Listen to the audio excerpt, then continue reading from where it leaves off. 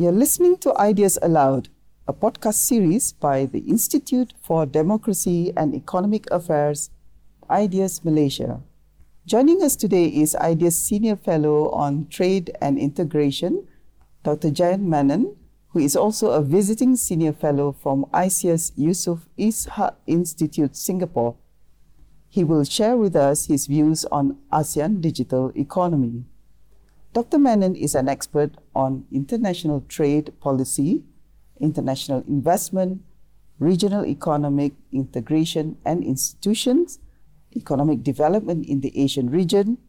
He has authored more than 15 books, 40 chapters in books, 80 articles in peer-reviewed journals. Thank you, Dr. Menon, for being with us today. Welcome to Ideas Aloud. Thank you, Narbaya. It's very nice to be with you today, and I look forward to our chat. Right. We begin with our first question. For the past few years, the region is abuzz with talks on digital economy. With the inception of ASEAN Digital Integration Framework 2019, followed by ASEAN Digital Master Plan 2025, how do you view these developments? I think you're right. I mean, the whole region now is more and more focused on a more digitalized future. And this has been accelerated, if you like, by the pandemic, with all of us having been forced to adopt new ways of communicating. The best example of that, of course, is what we're doing today. You're sitting in Malaysia, I'm in Singapore, and we're talking to each other as if we're across the table. So, yes, a lot of interest is growing on our digital future, made even more urgent by the pandemic. And new technologies are coming online very, very rapidly.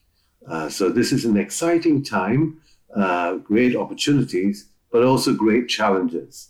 We need to make sure that the Fourth Industrial Revolution works to help us all, improve our livelihoods and leave no one behind.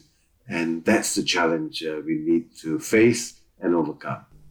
But do you see the Fourth Industrial Revolution will aggravate the inequality within ASEAN?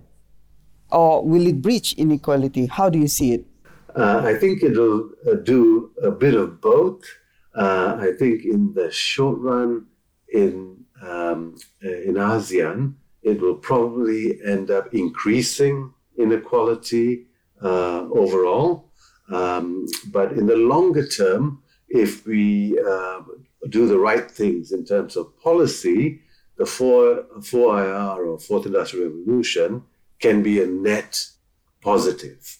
But this is dependent on us making the right choices, putting in the right policies, and making the right investments. But in the short run, which is where we all live, there will be rising inequality, both within and between countries.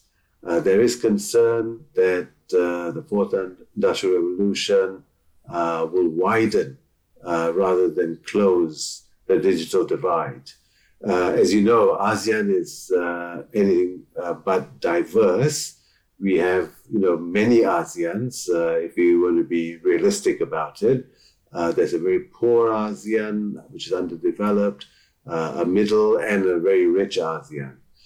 So these differences will be exacerbated by the digital revolution. The adoption rate of new digital technologies has favored the more developed economies, right? These are the ones that are more prepared to begin with. And this will widen development gaps and increase the digital divide.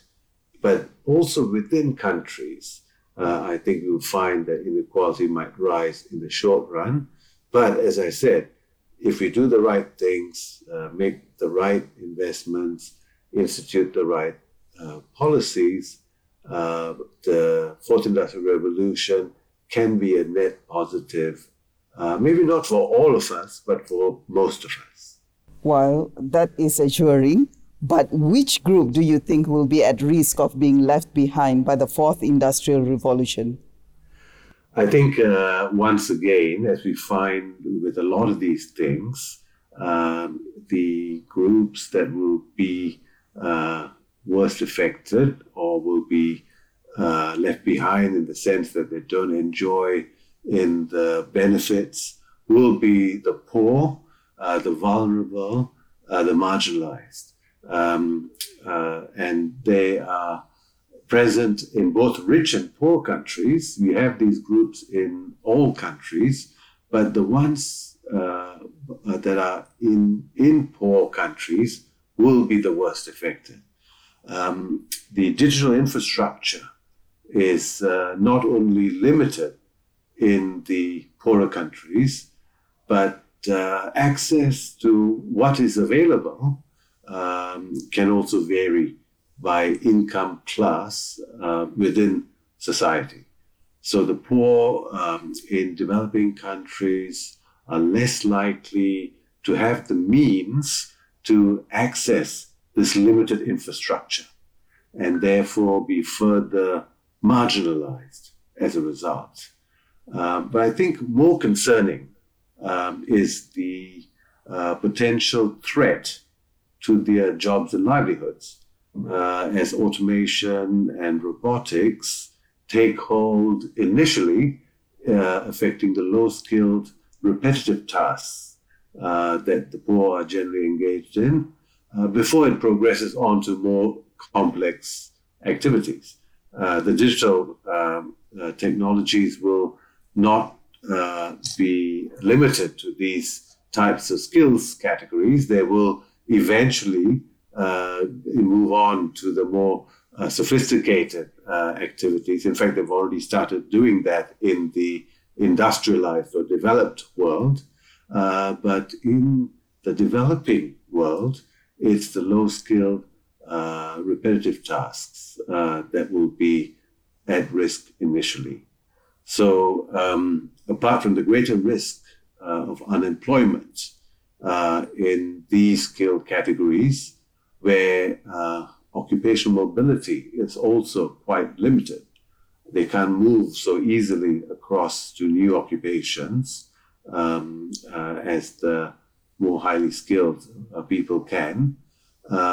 Low wage growth in these sectors relative to higher skills will also create new types of inequality.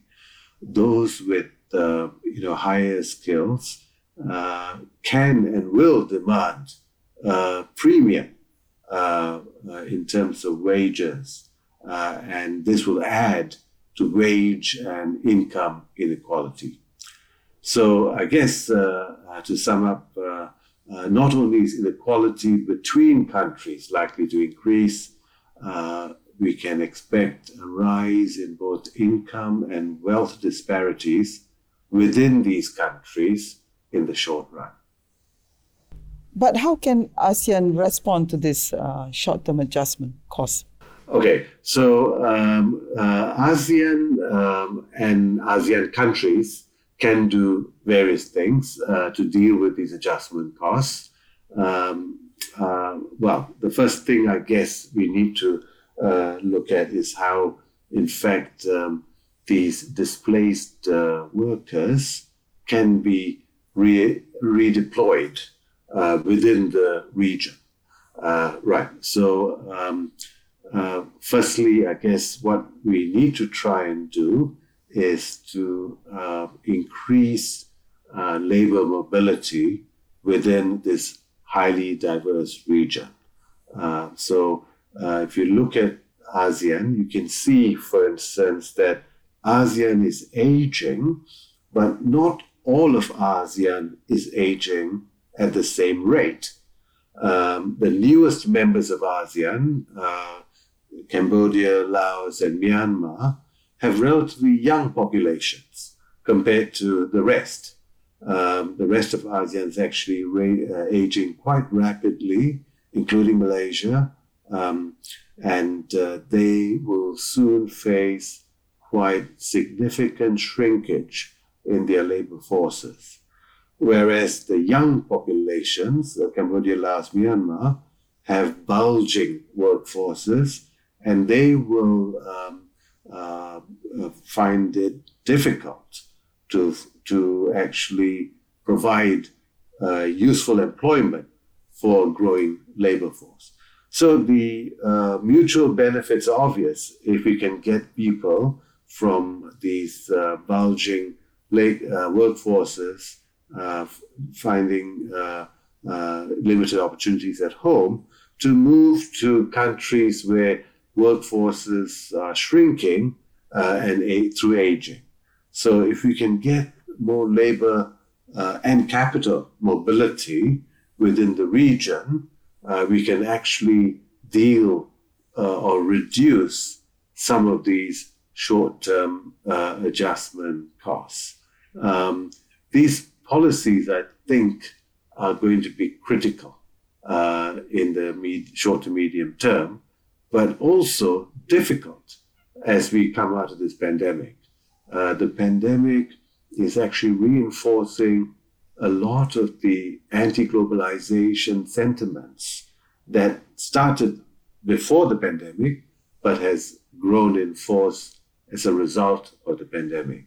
Anti-globalization sentiments have increased because of the unequal sharing of the benefits of globalization. And that's a reality.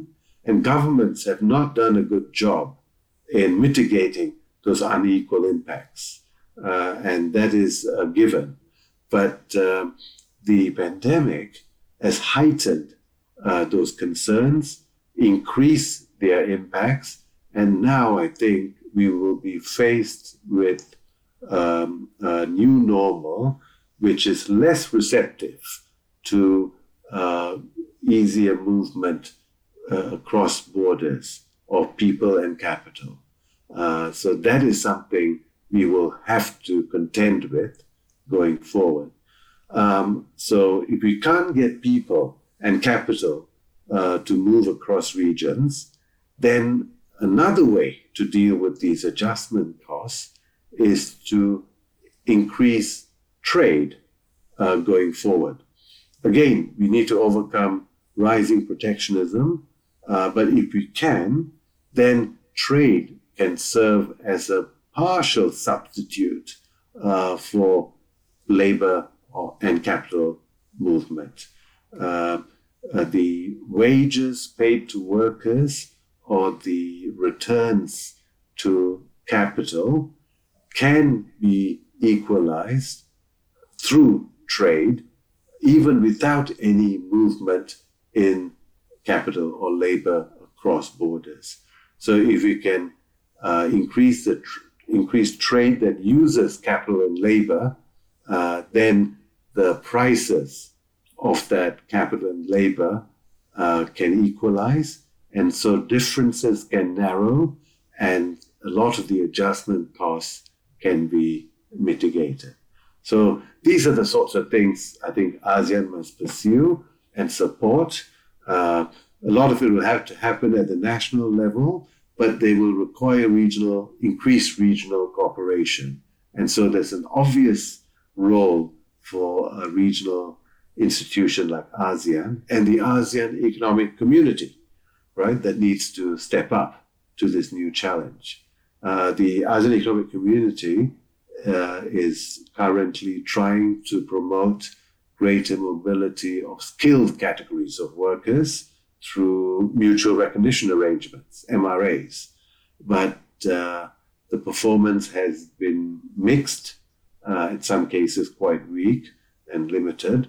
But we need to also deal with the low-skilled workers, which make up the majority of cross-border labor movements in the region. And of course, the large number of undocumented workers. Now, this is a big challenge. And I think if we don't increase labor mobility in a new normal, or if we reduce it, then it will spill over into greater flows of undocumented workers. This has happened in the past, and it will happen again.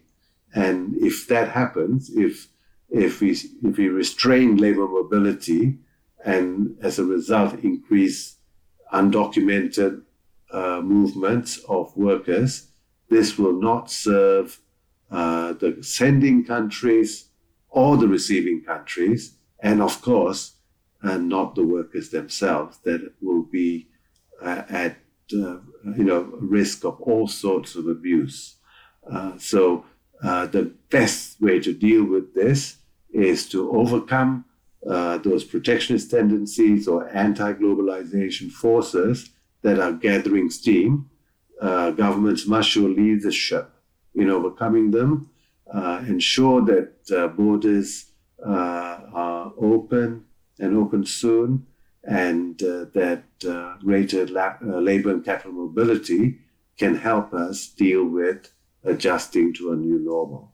That's the challenge, and ASEAN has a very important role to play in meeting that challenge, but also individual national actions of countries as well. So you are actually suggesting a long-term systematic changes that ASEAN countries have to undertake to address these challenges? I think I'm suggesting both. So there are, short and medium-term responses that are required, as well as longer-term systemic changes that you mentioned, where we actually, step back and look more closely at our systems and institutions and whether they are prepared to deal with a completely different type of economy when the Fourth Industrial Revolution fully takes hold. So factor mobility that I talked about, more labor and capital movement across borders, is mostly a policy choice for the short to medium term. But that's very important. As I said, we live in the short and medium term, and we need to deal with these. But in the long term, in the long run, we need to look beyond that and look at a fundamental transformation in our systems of education, of learning, lifelong learning, and looking at ways in which we can create a labor force that is flexible and responsive to rapid change and rapid changes in requirements of employers. We see these days, sadly, that the largest number of unemployed are usually found in recently graduated students, right? Recent graduates, which suggests that there's an obvious skills mismatch, right? These graduates are now joining the labor force with skills that are not being demanded by employers. And so this will be heightened as the Fourth Industrial Revolution rolls along, right? So this is a challenge posed to our education system. And post-tertiary or technical and post-tertiary education, TVET as it's called, will need to play a bigger role in ensuring a more nimble, flexible workforce where we can no longer just focus on a set number of skills, but be able to adapt to changing needs. So that will be the future of the kind of workforce that is required for a innovative society or economy, which is defined by the Fourth Industrial Revolution. That's on the labor side, but also on the capital side, we'll need deeper local financial markets, that are more responsive to financing needs, startups, venture capital, public-private partnerships. All of these things will become the new standards by which we pay for the future or finance our futures. And that's, again, a huge challenge facing the countries of this region. And of course, finally, we need to be more innovative. We need to create new technologies, but also find ways of adopting and absorbing new technologies and limit the restrictions on the free flow of technology. We've seen this come up more recently in the US-China trade war, which is really more about technology than it is about trade, and about intellectual property than it is about trade itself. Trade is the instrument, but the underlying issue has more to do with technology and intellectual property. And so that kind of restrictions on the flow of technology will not serve either country or the bystanders, which is ASEAN, right? So these are the kinds of long-term challenges we will need to overcome to take full advantage of the opportunities of the Fourth Industrial Revolution, and also ensure that the potential inequalities that it will create are mitigated. Does ASEAN have any latecomer advantages over developed economies when it comes to digital economy? Right. I think we must remind ourselves that ASEAN is, again, very diverse. We have the full spectrum of least developed to highly developed countries. For the least developed countries, which is Cambodia and Laos, and also Myanmar, they have arrived late, and they do have advantages, and this is related to the so-called leapfrogging, which is how latecomer advantage hypothesis is usually set forward. And this is where late adopters of technology may be better positioned because they can avoid the mistakes of the past from other countries and adapt technologies in a way that benefits them more than the early adopters. So you can learn from the experiences of the early adopters, avoid their mistakes, and improve on them in adapting and applying them. In certain instances, they may even be able to leapfrog early movers and further consolidate their latecomer advantage. Let me try and give you some examples to try and illustrate what I mean. Yes, go ahead. Yeah.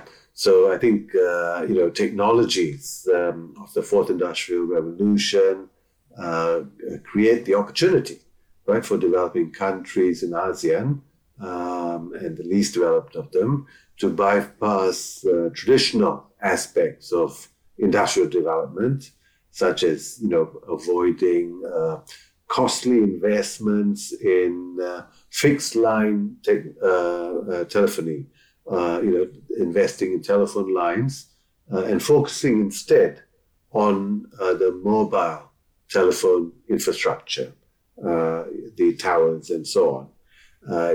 I think if you go to Cambodia today, you will see that, they've almost completely given up on fixed line telephony and immediately moved towards mobile telephones as their preferred form of communicating and connecting. This is one example. But it can also serve, a role of increasing inclusion again. We talked earlier about how the Fourth Industrial Revolution can increase all kinds of inequalities, It can also offset them to some extent by being more inclusive.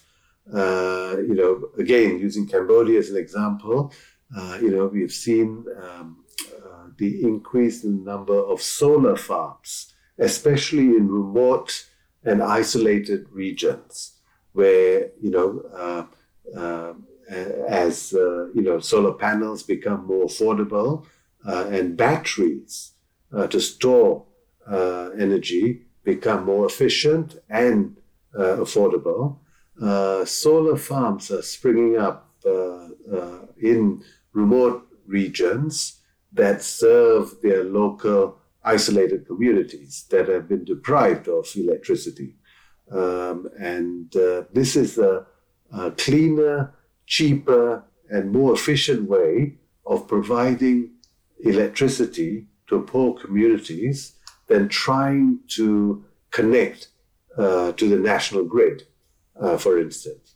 So this is, one way, another way, if you like, in which the Fourth Industrial Revolution can provide less developed economies a latecomer advantage, where they can avoid, investments that are now going out of fashion or going out of use, and instead start by investing in future forms of technology and infrastructure. And there are many other similar examples. So this latecomer advantage is not just a theory or hypothesis. We can see it being played out in many ways in the poorest of countries. And, these are the countries that need the advantage more than anyone else. So it's good to see that there's some equity as well feeding into this whole technology sphere, which is usually, heavily biased towards the rich countries or the more industrialized countries. This is, to some extent, leveling that playing field, and we can be thankful for that. Thank you so much for having me, and I look forward to talking to you again, and I thank your listeners for tuning in to this podcast. Thank you. That sounds promising. Dr. Menon, we have come to the end of an insightful discussion on ASEAN digital economy. Thank you very much. It is great having you on Ideas Aloud today. Thank you for listening, and stay tuned with us for more on Spotify, iTunes, and wherever you get your podcast. To download our policy papers, visit our website on www.ideas.org.my.